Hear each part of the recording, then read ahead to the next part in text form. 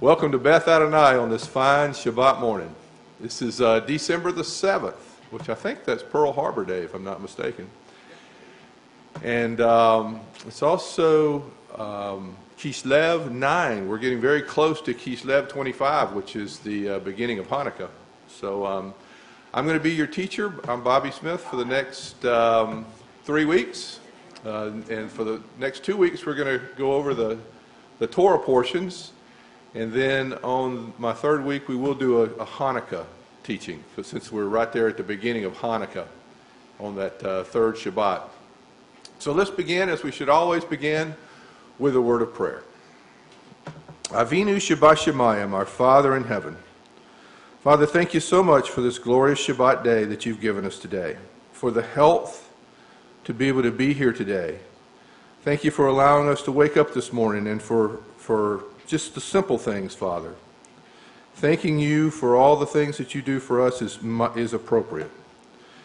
Father, be with us this day as we go through our services here at Beth Adonai and our classes this afternoon. Be with us as we go out into the world as we leave this place. May the word that I'm giving today be all about you and in your honor. In Yeshua's name I pray. Amen. So our Torah portion's title is Vayetze. It is the story. We're in the story of Jacob. We're still in the book of Genesis, and Vayetze means and he went out. So there's so many different ways you can teach on a Torah portion because there's so much richness in each Torah portion. Joseph Shulam runs a Messianic congregation in Israel called Netivah. He does a lot of great work in his teachings, and if you haven't got his or haven't gone to his website or ever visited his website before, it would be worth your while, and he actually sends emails out each week on the Torah portion. And he's got all different ways you can take this Torah portion this week. Some of the things that he says, or some of the things that he teaches on, are Jacob's departure in God's service to him, and how to deal with brotherly conflict, Jacob's dream and what that means, and God will meet us where we're at, and just beautiful lessons on all these topics and what Jacob represents. But basically, when I teach on a Torah portion, and what I've been doing here at Beth Adonai is to kind of look at it from a overall viewpoint and try to get as much of the Torah portion covered as possible in the hour that I'm given. So the sources that I've used this morning are FFOZ, Art Scroll Humash, and also since this Torah portion is about Jacob's ladder, or the ladder of Jacob, there's a website called the Ladder of Jacob, which is a Messianic website. And I used a lot from them. So, let's begin.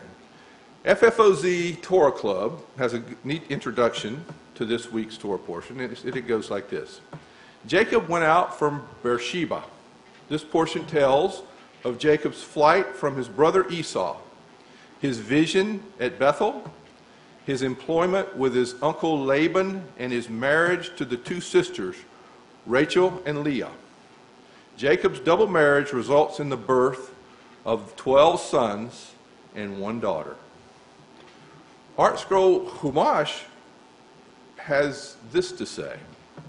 Jacob had left his parents to begin a personal exile that, unknown to him at the time, would include 20 years in the home of Laban, who, as the Passover Haggadah says, attempted to uproot the Jewish people.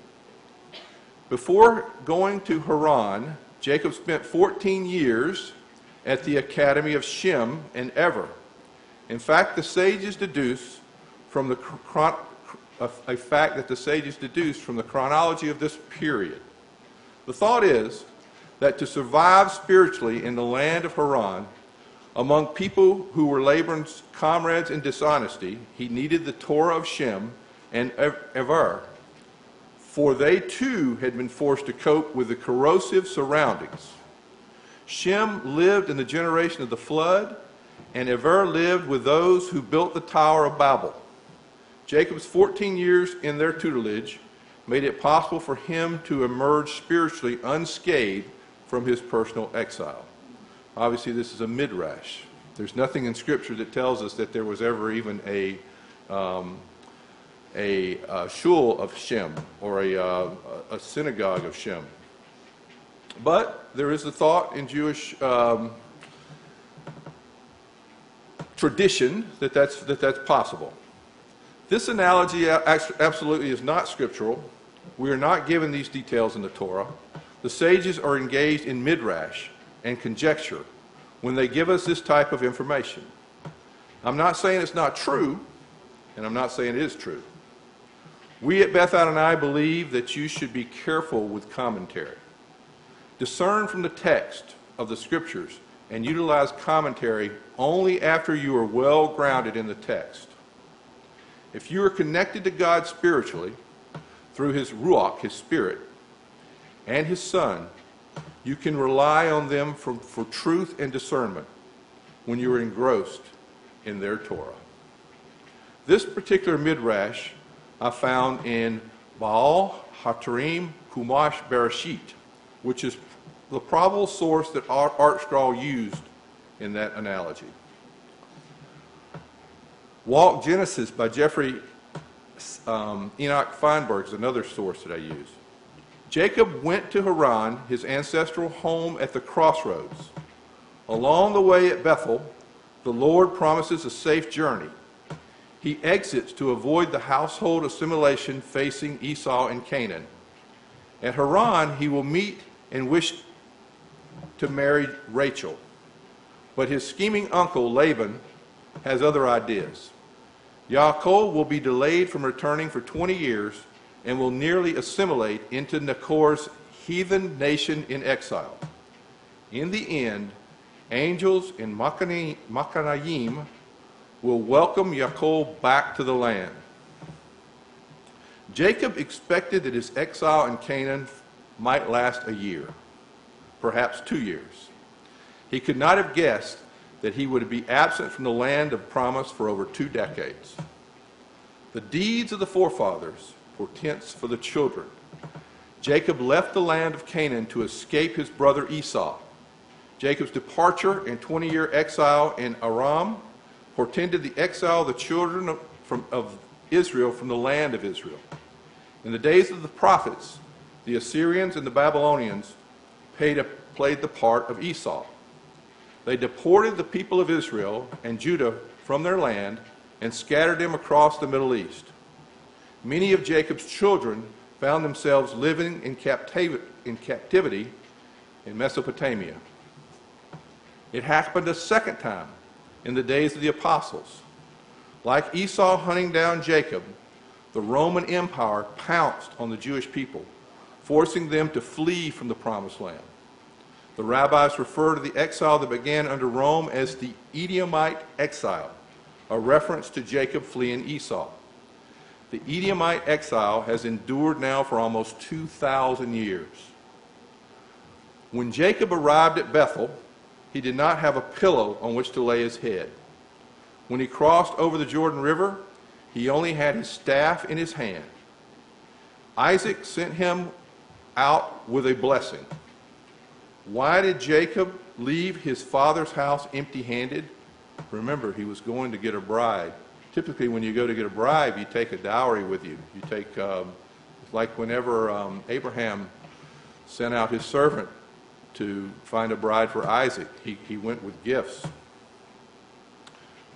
When Abraham sent his servant Eliezer to Haran, he sent him with 10 camels loaded with gifts to fetch a bride for Isaac. Why did Isaac send Jacob to Haran looking for a bride with not so much as a single camel, nothing but a staff and his cloak? One tradition explains that Esau sent his eldest son in pursuit of Jacob to murder him on the road. Esau's sons overtook Jacob, but he had mercy on his uncle. He spared his life and satisfied himself by robbing him. So maybe he did send him with something. There's another conjecture. That's another commentary.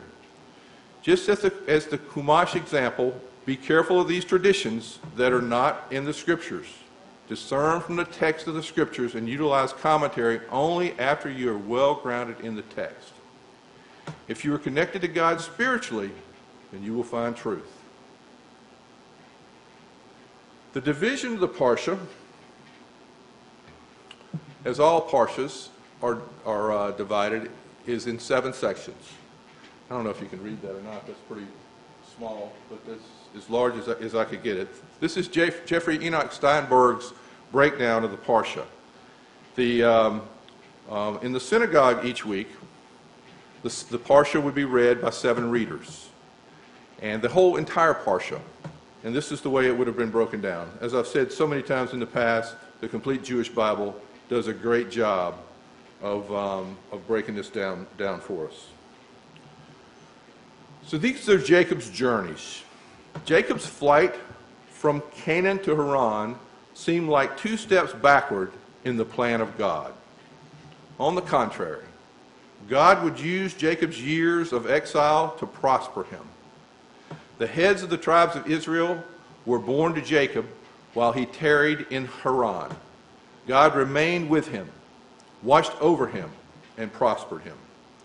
By the end of this week's Torah reading, Jacob will return to Canaan wealthy and successful. Jacob teaches us to be faithful wherever we find ourselves and to keep committing ourselves to the care of God. Jacob's term of service in Laban's household resulted in the birth of the nation of Israel. For the purpose of the narrative, it would have been sufficient to say merely he went to Haran. Therefore, the sages infer that Jacob's departure from Beersheba had a significance of its own. A righteous person's departure from a place leaves a void. As long as he lives in the city, he constitutes its glory, its splendor, and its beauty. When he departs, its glory, splendor, and beauty depart with him. That was a commentary by Rashi.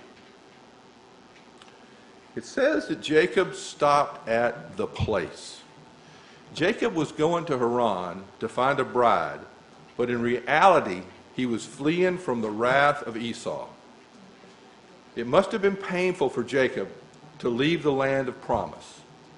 His passion for the covenant promise given to Abraham had led him to deceive his father and more or less swindle his brother.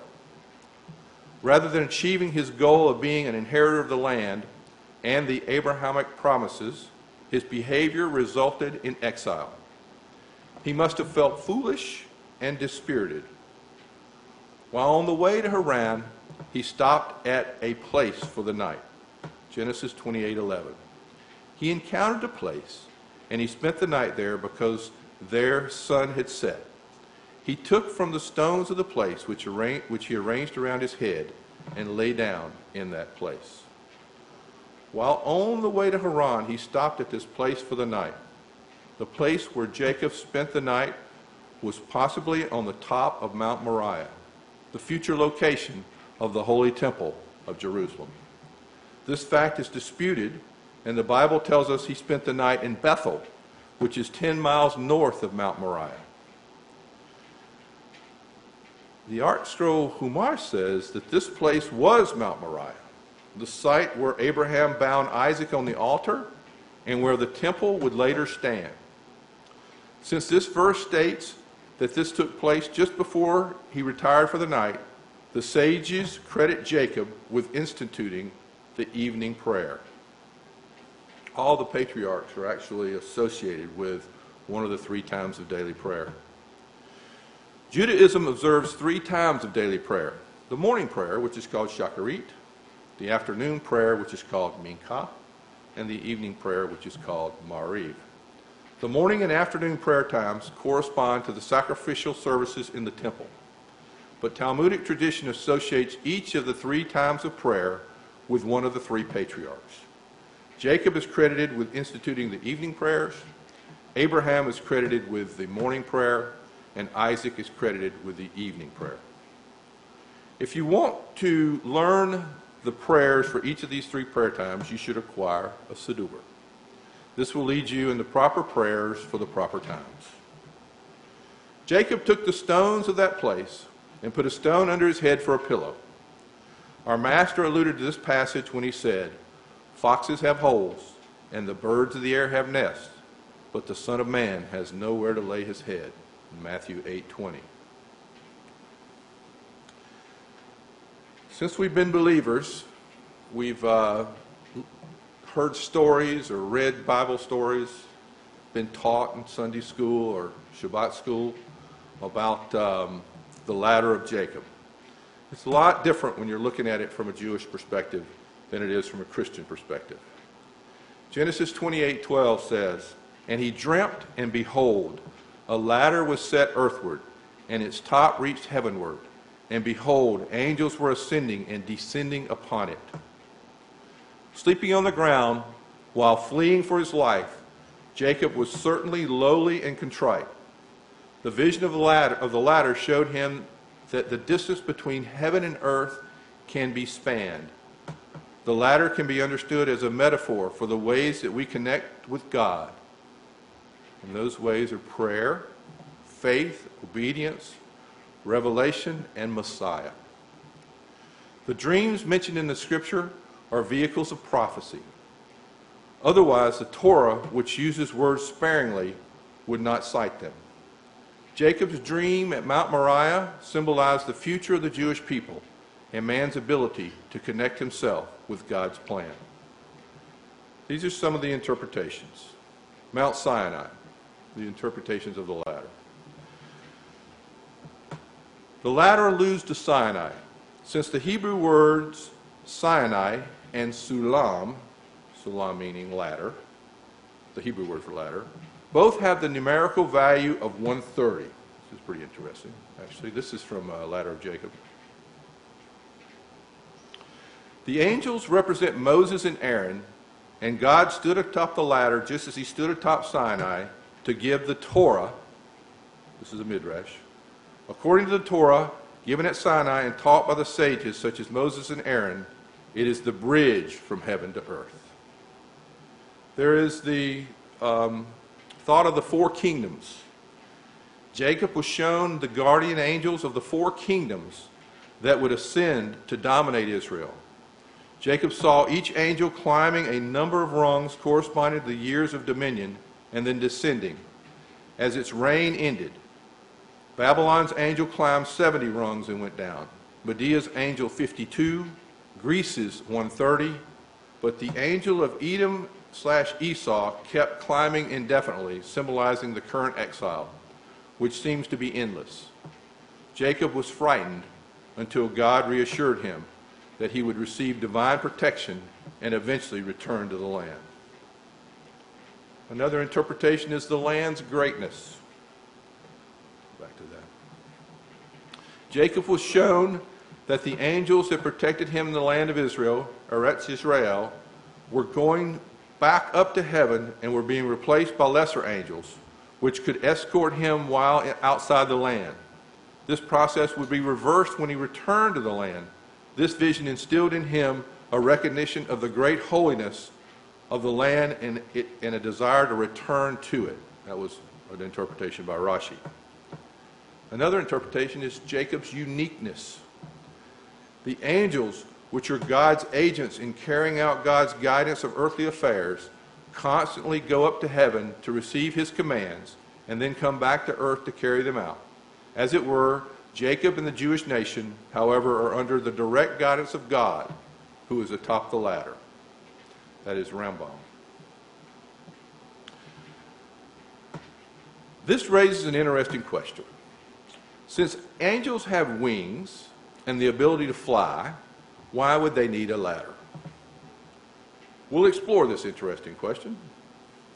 Heaven and earth are intertwined, as in the phrase, as above, so below, or on earth as it is in heaven. But how is this possible?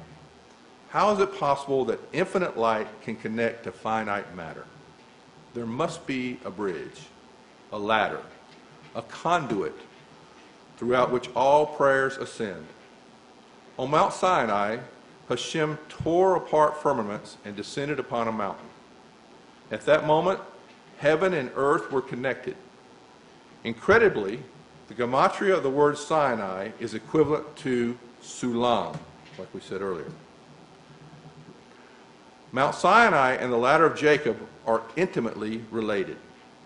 The rabbis related it to Sinai, and he dreamed, and behold, a ladder symbolizes Sinai, set upon the earth, as it says, and they stood at the nether part of the mount, and the top of it reached to heaven, and the mountain burned with fire unto the heart of heaven. And behold, the angels of God alludes to Moses and Aaron, ascending, and Moses went up to God, and descending, and Moses went down from the mount.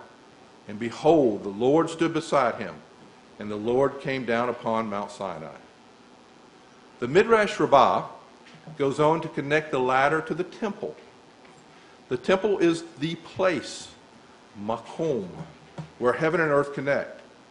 Noting the parallels between the principle of the Gerzah Sheva, the Midrash says, Bar Kaprath taught, no dream is without its interpretation. And behold, a ladder symbolizes the stairway set upon the earth. The altar, as it says, an altar on earth shall be made upon me.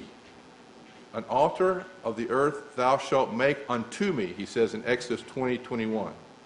And the top of it reached to heaven the sacrifices, the odor of which ascended to heaven.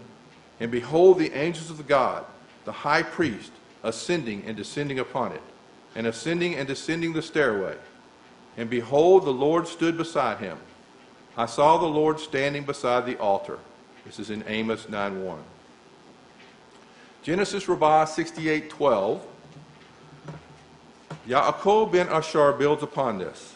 The gematria, and behold a ladder, is equivalent to the gematria of the phrase, this refers to the altar of the Olah offering. The letters, all the Hebrew letters, and behold angels, can be rearranged to spell, these are the Kohanim, for it is they who ascend and descend the ramp of the altar. In English, the Torah seems straightforward and simple. However, in Hebrew, using Jewish principles of interpretation, an entire web of hidden connections begin to emerge. Consider the following example. Rabbi Hiya the elder and Rabbi Hanani disagreed. One maintained they were ascending and descending the ladder, while the other said they were ascending and descending on Jacob. Genesis Rabbah 68:12. To an English speaker, the text of Genesis is clear. The angels were ascending and descending upon the ladder, not Jacob. In Hebrew, however, the situation is more complex. The passage says that the angels were ascending and descending, bo. The word bo here literally means on him. In English and Greek, there is a neutral gender. For example, the word table is neither masculine nor feminine. In other languages, like Spanish, the word table would be feminine, i.e., la mesa, literally the table. Hebrew is like Spanish in this regard. The question becomes, if the text means on him, who is the word him referring to? By the context, it would be Jacob. The Malbim says, according to the Midrash, this ladder has 4 rungs. Yaakov drew divine energy down through all 4 hierarchical channels of the upper realms, known in the Kabbalah as the words of Atzulis. Birah, creation, Yetzar, formation, and Aisha, action. Azulis means emanations. With this explanation in mind, an obscure midrash suddenly becomes clear. The midrash says that the angels of God were going up and down, not upon it. Hebrew having no gender-neutral pronoun, but upon him, on Yaakov himself. Yaakov, through his deeds, regulates the divine flow from above. The angels go up and down on him, by him, and for him. He is the ladder. The essential Malbim Parsha Vayetze, Mazorah Publishing is where that came from. Jacob in Jewish mysticism refers to the Sephra Tifrat, which is the heart of Zer Anpin, which is the Holy Son. One midrash says, there were 12 steps leading on the top of the ladder, and on each step to the top there were 2 human faces, one on the right and one on the left. 24 faces. Jacob not only saw the ladder and the angels, but when he peered up on the top of the ladder, he saw the face of a man carved out of fire, peering down at him. So too did Jacob see God fashioning the heavenly temple with his own hands out of jewels and pearls and the radiance of the Shekinah. Then Jacob peered into the highest heaven and saw God's throne. He saw that there was a face carved into the throne, and the face that Jacob saw there was his own. As Jacob ascended the ladder, his image became transformed. He became the earthly reflection of the heavenly reality. Jacob's dream about the ladder to heaven has inspired an abundance of mystical contemplation and commentary in both Jewish and Christian sources. Teachers and interviewers use Jacob's ladder to symbolize a variety of things, which seem in some way to connect heaven and earth. For example, the ladder to heaven represents prayer, the temple, the Torah, the righteous Tzaddik, the mitzvah, the Messiah, and so on and so forth. Speaking of Messiah, Messiah ben Yosef. According to Kol HaTorah, the ladder links Messiah ben Yosef. If you ever take Torah Club 2, I think, it's either 2 or 4. One of the two. You learn a lot about Messiah ben Yosef and Messiah ben David, okay? And basically, it kind of splits the Messiah into 2 different, you can almost say it's 2 different people, but it's not 2 different people. So when Yeshua came the first time, he was a suffering Messiah. He didn't come as a conquering Messiah, as Messiah ben David would be. Messiah ben Yosef was a suffering Messiah. And throughout the Torah, you see examples, in particular Joseph, and the sufferings that Joseph had for his brothers. Yeshua had a lot of suffering for his brothers. So when you hear the term Messiah ben Yosef versus Messiah ben David or David, you have that they're representing 2 different forms of the Messiah. Yeshua reveals the secret of the word bo on him that is hidden in Genesis. He identifies the word him as referring to himself.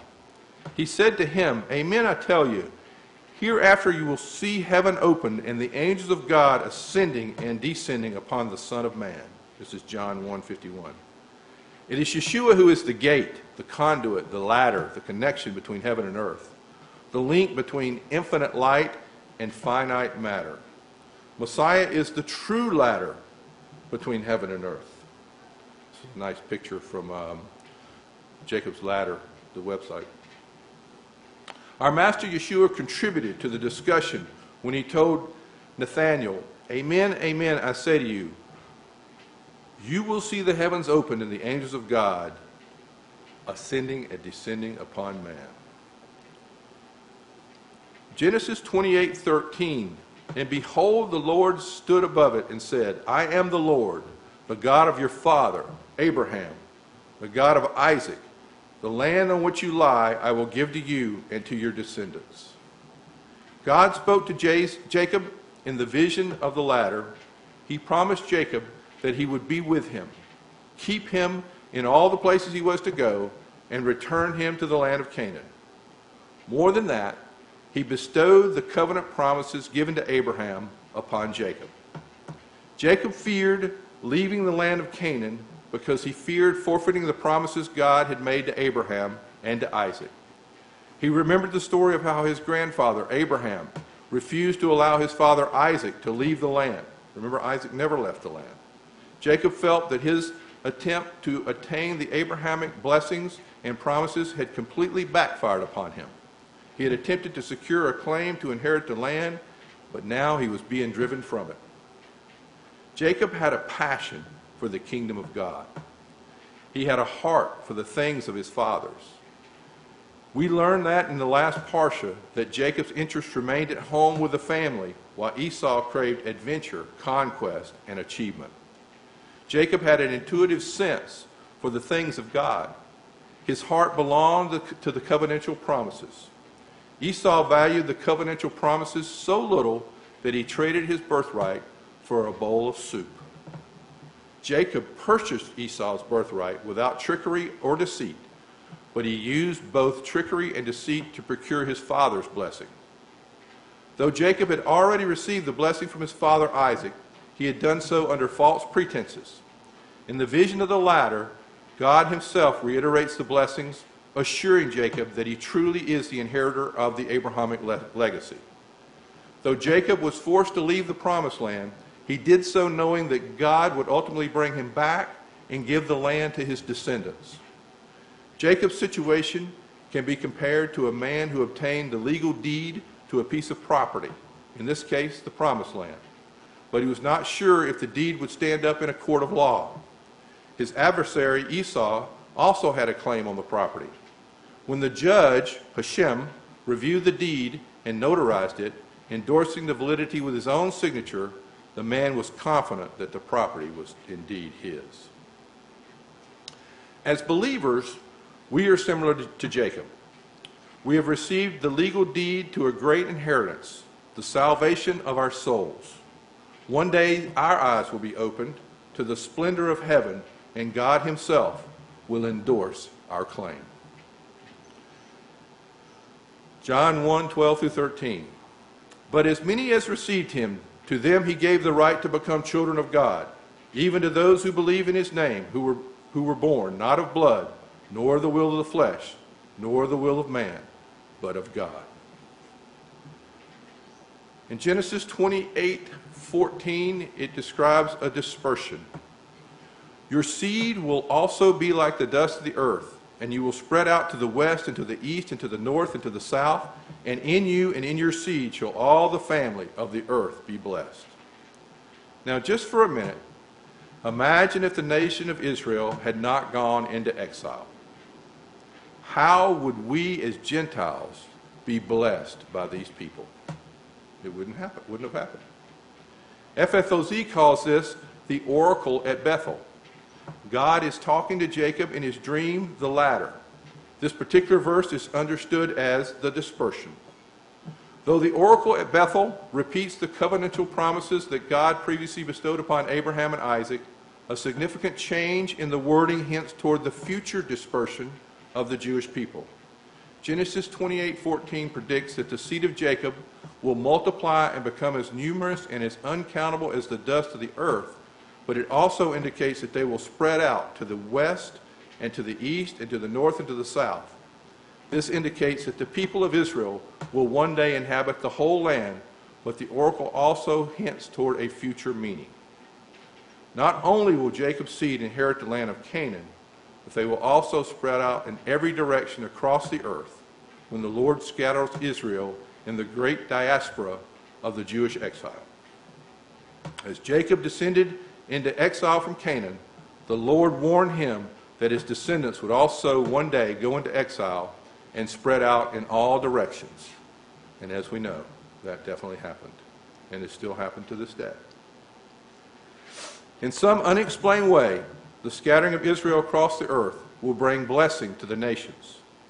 The Lord repeated the universal promise that he had made, first to Abraham, in your seed shall all the families of the earth be blessed. The exile of Israel brings redemption and blessing to all nations.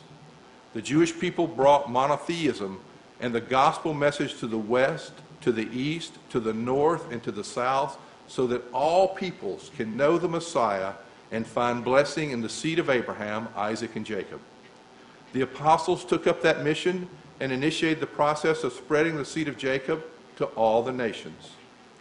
In some mystical sense, the suffering of Israel, the suffering servant of the Lord, Mashiach ben Yosef, in exile also brings redemption for the nations. Paul says that Israel's transgression is riches for the world, and their failure is riches for the Gentiles, in Romans 11:12. For if their rejection is the reconciliation of the world, what will their acceptance be but life from the dead, in Romans 11:15. Where there is exile, there will be an ingathering. Genesis 28:15, behold, I am with you and will keep you wherever you go, and will bring you back to this land, for I will not leave you until I have done what I have promised you. It is so important to look at the Scripture through Jewish eyes. If you don't, you just can't understand. It's impossible. The Lord promised Jacob that he would be with him and protect him in his journeys and return him safely to the land of Canaan. He said, I will not leave you until I have done what I promised you. That personal assurance given to Jacob, the confidence to leave the land of Canaan without fear of forfeiting the inheritance. It gave Jacob that confidence. On another level, the prophecy speaks of the ingathering from the exile. Though it may seem that Israel has been abandoned by God during the long centuries of exile and dispersion, God has never actually abandoned his people. He has kept them for himself in all places that have been scattered, and he will eventually recall Jacob's seed from the west, the east, the north, and the south. The Lord will gather the dispersed of Judah from the four corners of the earth, in Isaiah 11:12. He will send forth his angels with a great shofar, and they will gather together his elect from the four winds, from one end of the sky to the other, it says in Matthew 28:31. They will be gathered from the lands, from the east and from the west and from the north and from the south. Psalms 107:2. At that time, many from among the nations who have been blessed in Jacob's seed will also come. They will come from the east, from the west, from the north and the south, and will recline at the table in the kingdom of God, it says in Luke 13:29. Do you see how the Scripture all ties together? This is one story, a Jewish story, and without that understanding, you cannot fully understand. Ha-makom, which is the place, Genesis 28:16 through 17. Jacob awoke from his sleep and said, surely the Lord is in this place, and I did not know it. He was afraid and said, how awesome is this place?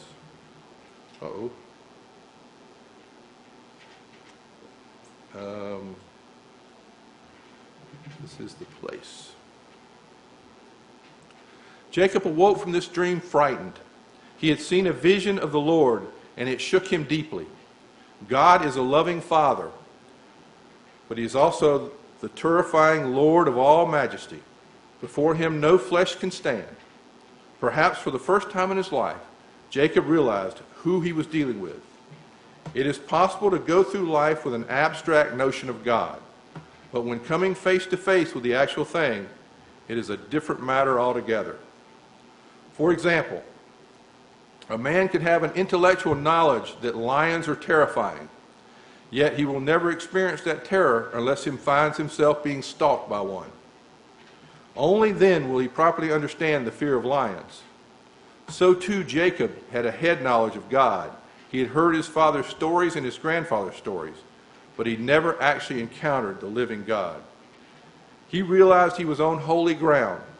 God had appeared to him, and the appearance of the deity in this hallowed place. Jacob declared, the Lord is in this place. Ha-mo-hom. How awesome is this place?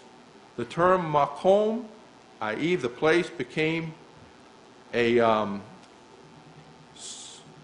was a term for God's name. In the early rabbinic literature, the rabbis used ha-makom as an evasive synonym for the name of God. The unusual name reflects the mystical awareness of God's omnipresence. God can be found in every place because God is everywhere. As Jacob was leaving the land of God, he might have feared that the God of Abraham and Isaac would not be able to accompany him into another territory. The Lord assured him, behold, I am with you and will keep you wherever you go.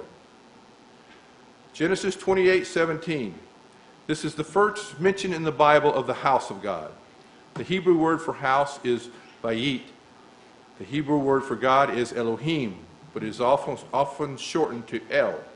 Jacob named the place where he had the dream Bet-El, which means house of God. The name is translated into English as Bethel.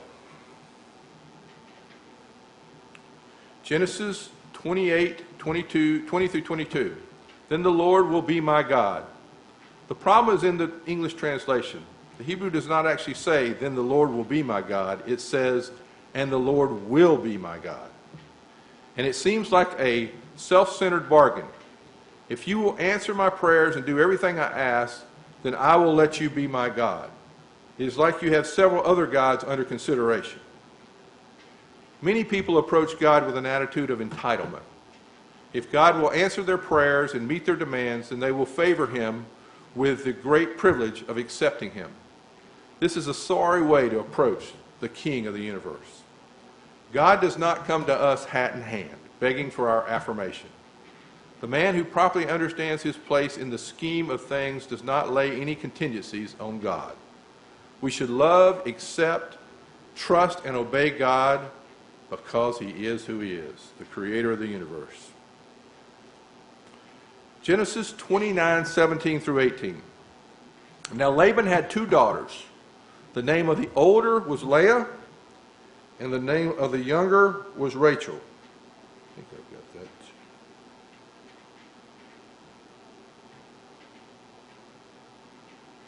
It's another picture of the ladder. Here's the pictures of, there it is. Rachel and Leah. The Torah says that Leah had weak eyes. Rachel, on the other hand, was beautiful. What does it mean that Leah had weak eyes? The Hebrew word translated here as weak can also mean delicate, tender, or soft. Some translations understand it in the sense of beautiful eyes.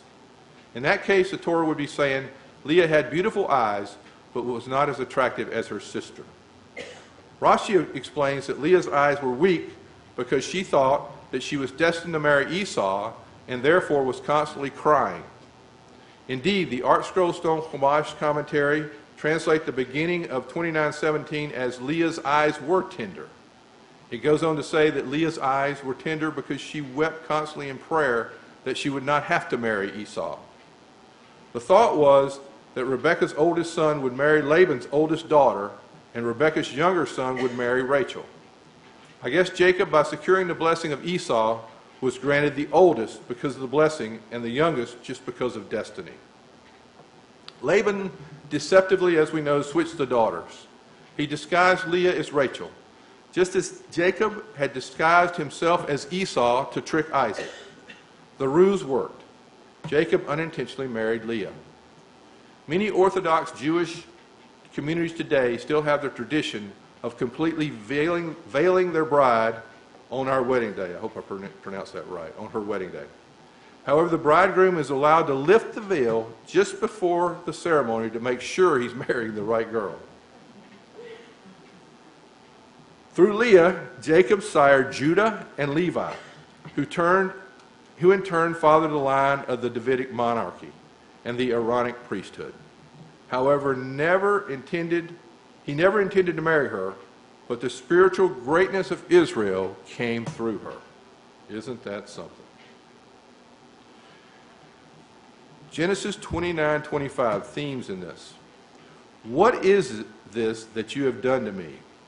Was it not for Rachel that I served you? Why then have you deceived me? The book of Genesis tells of a chain reaction of sibling rivalries. The rivalry between Jacob and Esau triggered a bride swap and subsequent competition between Laban's daughters. Rachel and Leah, they had a family feud, and their grudge match was on their children. The competition between the sisters resulted in Joseph's abduction and the sale into Egypt. Centuries later, the powerful tribe of Ephraim championed the house of Rachel. The tribe of Judah stood for the house of Leah. Ephraim and Judah vied with one another just as their mothers had before them. They battled with one another. Leah said to Jacob, "It is not the practice of our place to marry off the younger before the firstborn." Laban said to Jacob, "It is not the practice of our place to marry off the younger before the firstborn." The ancient Near East enjoyed stories about secondborns raising up and supplanting their firstborn sons. The Torah reflects this reality. Secondborn Abraham supplants Nahor. Secondborn Isaac supplants firstborn Ishmael. Secondborn Jacob supplants firstborn Esau. Secondborn Rachel supplants firstborn Leah. Judah and Joseph supplant Reuben. Ephraim supplants Manasseh. Genesis 29:30. We should not be too concerned that Jacob was polygamous. In Jacob's days, polygamy was common and culturally accepted. There are few ideal families in the Bible. Rachel and Leah competed with one another for Jacob's affection by means of childbirth. The competition gave birth to the 12 tribes of Israel. They took a cue from Jacob's grandmother, Sarah, and offered their handmaids to Jacob as concubines. That maneuver had the desired effect of increasing the size of their respective families, but it further damaged the family's moral cohesion. The Torah does not specifically prohibit polygamy, but neither does it endorse it. In the ancient Near East, as in most tribal cultures, polygamy was regarded as a legitimate family arrangement. Social needs pressured men who had the ability to provide for more than one wife to do so. The Torah legislates around polygamy by way of concession to a social reality, not as a recommendation for healthy families. It's very difficult to have a healthy family with two wives. Polygamy was permissible even in the apostolic era of Judaism, but rarely practiced. The disciples of Yeshua did not permit polygamy because our master forbade the practice. Unless a man was husband of one wife, he did not qualify to serve as a deacon, elder, bishop, or teacher in the assembly of the Messiah. That was in 1 Timothy 3:2. Jacob's family was far from ideal, yet his children were the fulfillment of the Abrahamic promise. His children were quite literally the children of Israel. In Genesis 29:31, it says that Leah was hated. Now the Lord saw that Leah was unloved, as it says in one version, and he opened her womb, but Rachel was barren. The Torah says that Leah was unloved. The Hebrew actually uses a stronger word. It says the Lord saw that Leah was hated. Hated. How could that be? Jacob went on to sire 6 sons through this hated wife. This helps to shed light on a difficult saying of Yeshua. In Luke 14:26, he says, "If anyone comes to me and does not hate his own father and mother and wife and children and brothers and sisters, yes, even his own life, he cannot be my disciple." This just makes no sense. Shouldn't discipleship to Yeshua encourage us to love our family members? Doesn't the Bible teach us to honor our parents and love our spouses and our children? So how can Yeshua tell us that we need to hate our families in order to be a disciple? The Hebrew word for hate is called sinah. It is not always absolute. Sometimes it seems to show an order of preference. Let me repeat that sometimes it simply shows an order of preference. Yeshua is saying that in order to be his disciples, we need to prioritize our commitment to him over that of our family members. We need to be devoted first to him and second to our families. This makes sense. After all, when he called his 12 disciples, they had to leave their careers and their families to follow him. The Gospel of Matthew preserves an alternate rendering of Yeshua's teaching about prioritization. Matthew renders it, "He who loves father or mother more than me is not worthy of me, and he who loves son or daughter more than me is not worthy of me." Matthew 10:37. There's no better way to properly love our family members than by placing our first and highest love with Yeshua. When we do so, we will find the source of perfect love, from which we can lavish love upon our families.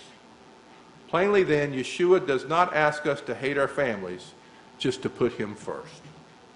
In the same way, the statement that Leah was hated needs to be understood as a statement of an order of preference. It is not that Jacob hated Leah, rather, as Genesis 29:30 makes explicit, he just loved Rachel more than Leah. In Genesis 31, Rachel had some distress. Now when Rachel saw that she bore Jacob no children, she became jealous of her sister, and she said to Jacob, "Give me children, or else I die." Childbearing is so important in the patriarchal society, and as such, Rachel may be forgiven for her angst. Nevertheless, we can learn something from this short conversation between Jacob and Rachel. In the midst of life and circumstance, it is easy to lose perspective. Like Rachel, we might lash out at those around us, blaming them for things over which we have no control. Or we might even lash out at God. Rachel predicated her happiness on something she did not have. Rather than accept her situation as given from the hand of God, she let jealousy and discontent eat at her. She knew no peace. If a person lets his circumstances dictate his peace of mind, he will rarely have peace of mind. The Apostle Paul taught us to learn to be content in every situation, whether we have what we want or not. Rachel's solution to her barrenness was the same as Sarah's. She offered her maidservant Bilhah to Jacob as a surrogate mother. Not to be outdone, Leah did the same with her maidservant Zilpah. The children of Jacob were named by their mothers. Leah and Rachel named each of their children according to the significance each child had in their competition with each other. The names Leah gave to her sons are statements of faith and confidence in God and undying hope for her husband's affection. The names Rachel gives to her sons reflect her sense of inadequacy over her barrenness and her fierce jealousy of her sister.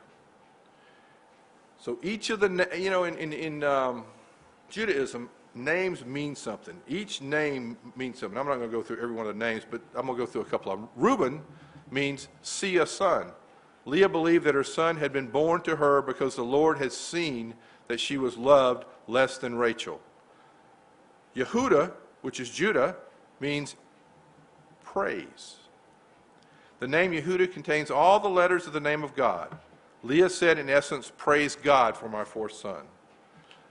We always say Levi, but if you look at the Hebrew, it would be pronounced Levi. That means, Levi comes from the Hebrew letters Levah, which means joined. Leah hoped that after giving birth to her three sons, her husband would finally find favor over her sister. So,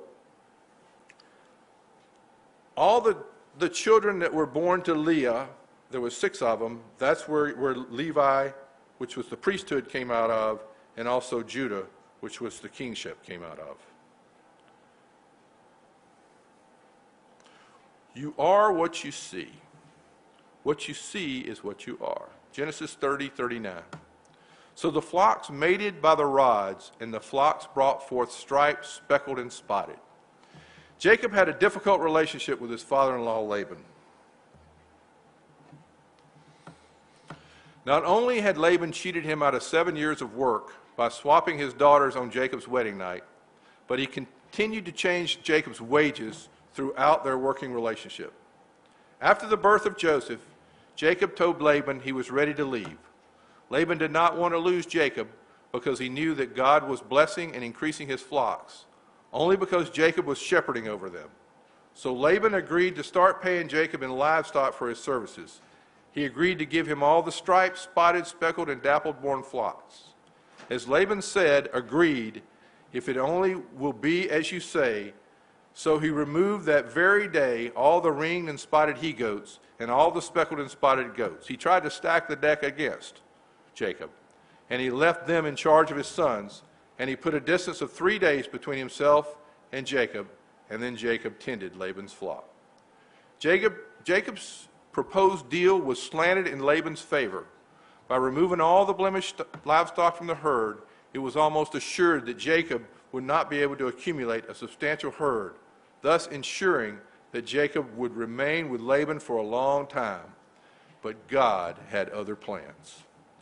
Jacob then got for himself rods of poplar and hazel and chestnut. He peeled the white streaks from them, laying bare the white rods, and he set up the rods which he had peeled in the watering receptacles to which the flocks came to drink. Then the flocks became stimulated by the rods, and the flocks gave birth to ringed ones, speckled ones, and spotted ones. It says so in Genesis 30, 37 through 39. There's a lesson to be learned here. That which we place before our eyes impacts the inner person.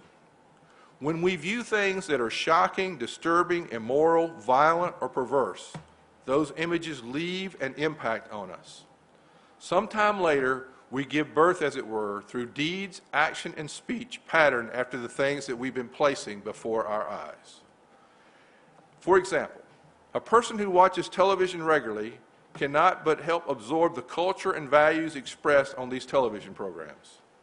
The images he sees becomes a permanent part of his internal being because they are imprinted on his brain. The dialogue he hears begins to write new speech patterns in his mind.